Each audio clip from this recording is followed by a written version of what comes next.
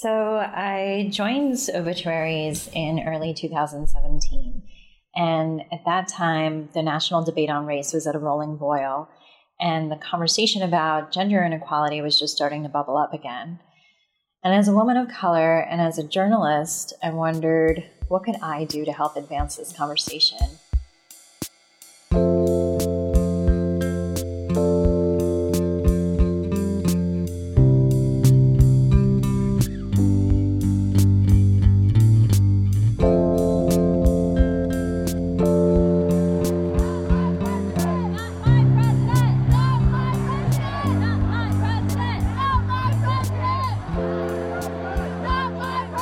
In 2017, we elected a president who normalized and gave a voice to racism, to sexism, bigotry, and homophobia. Organizations like Black Lives Matter and movements like Me Too have gained momentum to confront the rampant racism and sexism that exists around us. And the driving force behind these movements have been the people whose voices have not been heard and whose lives have not been valued. Whether it's in our government or in Hollywood or in the mainstream media, one thing is clear, and it's that accurate representation is not possible without adequate diversity. But there is perhaps one thing in life that is not partial to specific demographics, and that's inevitable death. The act of dying itself transcends all prejudices, but the representation of death does not. What does the representation of one's death or legacy say about their life's value in society? One day, I noticed we got a lot of emails from readers saying, hey, why don't you have more women and people of color in your obituaries pages? And I thought, yeah, why don't we? As it turned out, only about 20% of our obituaries were on women, which just felt so low. Amy Podnani is an editor on the obituaries desk at the New York Times and creator of Overlooked, a weekly series that tells the stories of remarkable people in history who never got a New York Times obituary. So I had that idea in the back of my mind when one day I was doing research for a woman in the tennis world. We were considering doing her obit, and I stumbled on a website talking about Mary Outerbridge. She was credited with introducing tennis to America in 1874. And I thought, how neat is this? One of the biggest sports in America was introduced by a woman. I wonder if she ever got a New York Times obit. Spoiler alert, she did not. I wondered who else we missed, and I began asking some of my colleagues around the building, and it didn't take long before I had a list of a couple of dozen names. I went back to my boss and I said, what if we tell their stories now? And so that's how Overlooked came about. Overlooked has a clear message written across their homepage. Yet who gets remembered and how inherently involves judgment. To look back at the obituary archive can therefore be a stark lesson in how society valued various achievements and achievers. If how we are remembered in death directly reflects our status in life, then the lack of obituaries written for women and minorities throughout history just reaffirms that our society values some lives more than others. Right now in 2019, diversity in libraries and archives is a very, very big issue. David Soibert is the curator of the Performing Arts Collection within the Special Collections Department of the University of California, Santa Barbara's library.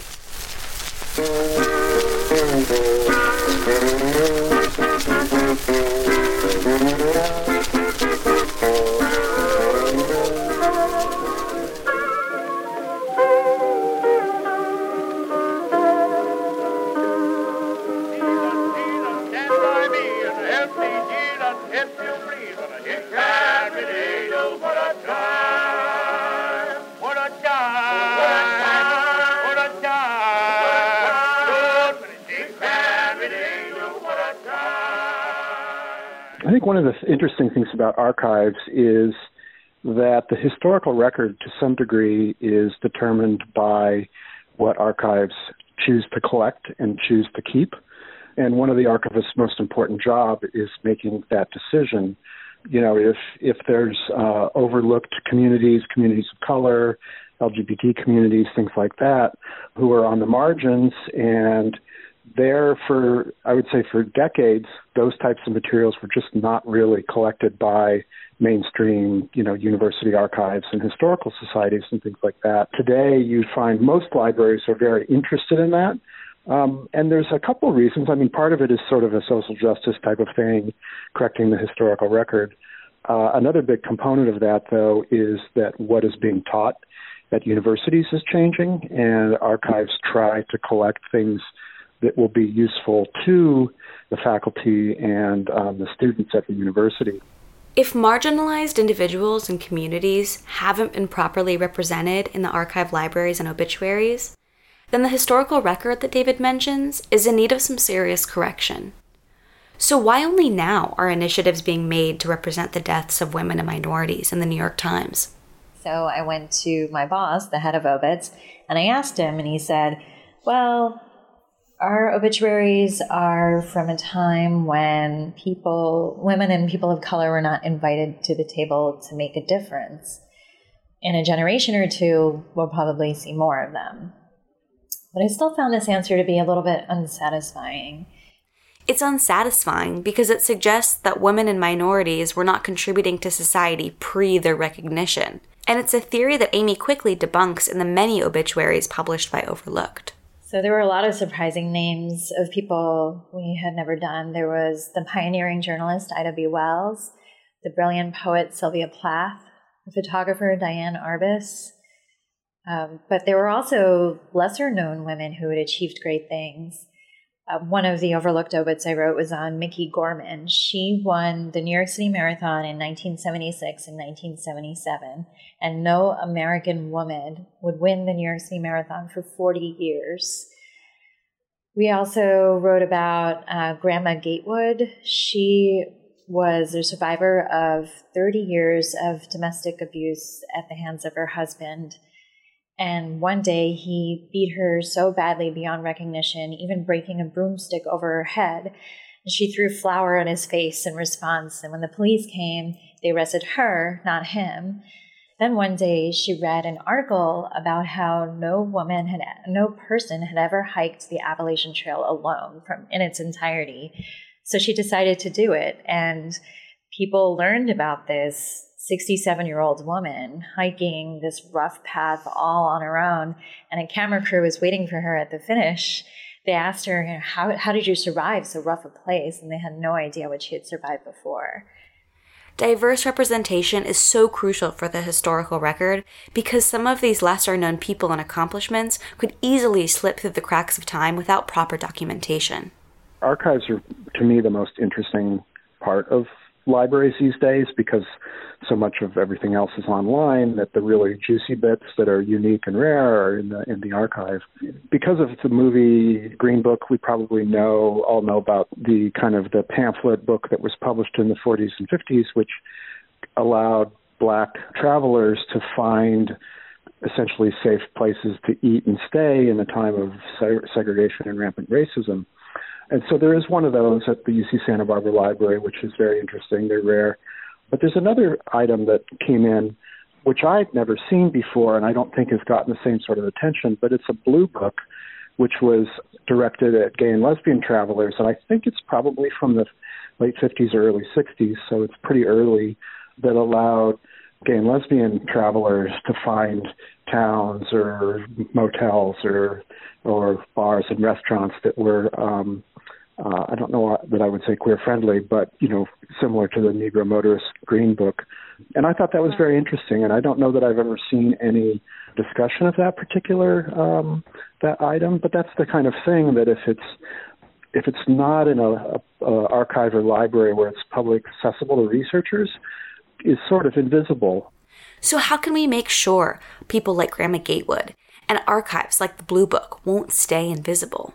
What are the next steps to ensuring a correction of the historical record? Originally, if you recall, I wanted to address the issue of our gender imbalance in our daily report. Overlooked is great, but it's a retrospective history project. It still doesn't fulfill me in fixing the problem. So then I worked with a programmer here on our games team for something called Maker Week. And we built something called a diversity analysis tool, where it just automatically counts every month how many obits are in women and how many are in men.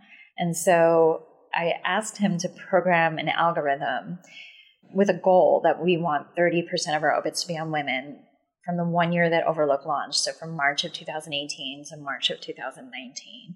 And I believe we did it. I have to double check, but I'm pretty sure we got to 33%, which is something we've never done before. You know, it's hard to do, and it takes a long time.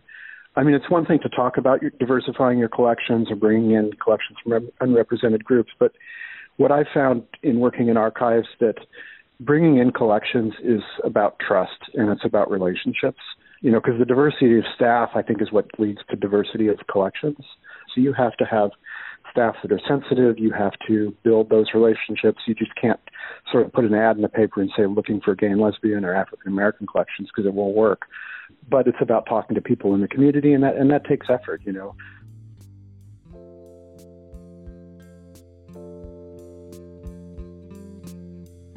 Special thanks to Amy Padnani from the New York Times and to David Soibert from the Special Collections Library in Santa Barbara, California. Music by Teo Antrim and Paul Mercurio, and archive recordings sampled from the UCSB Cylinder Audio Archive. This is Eden Turner for WNSR Radio.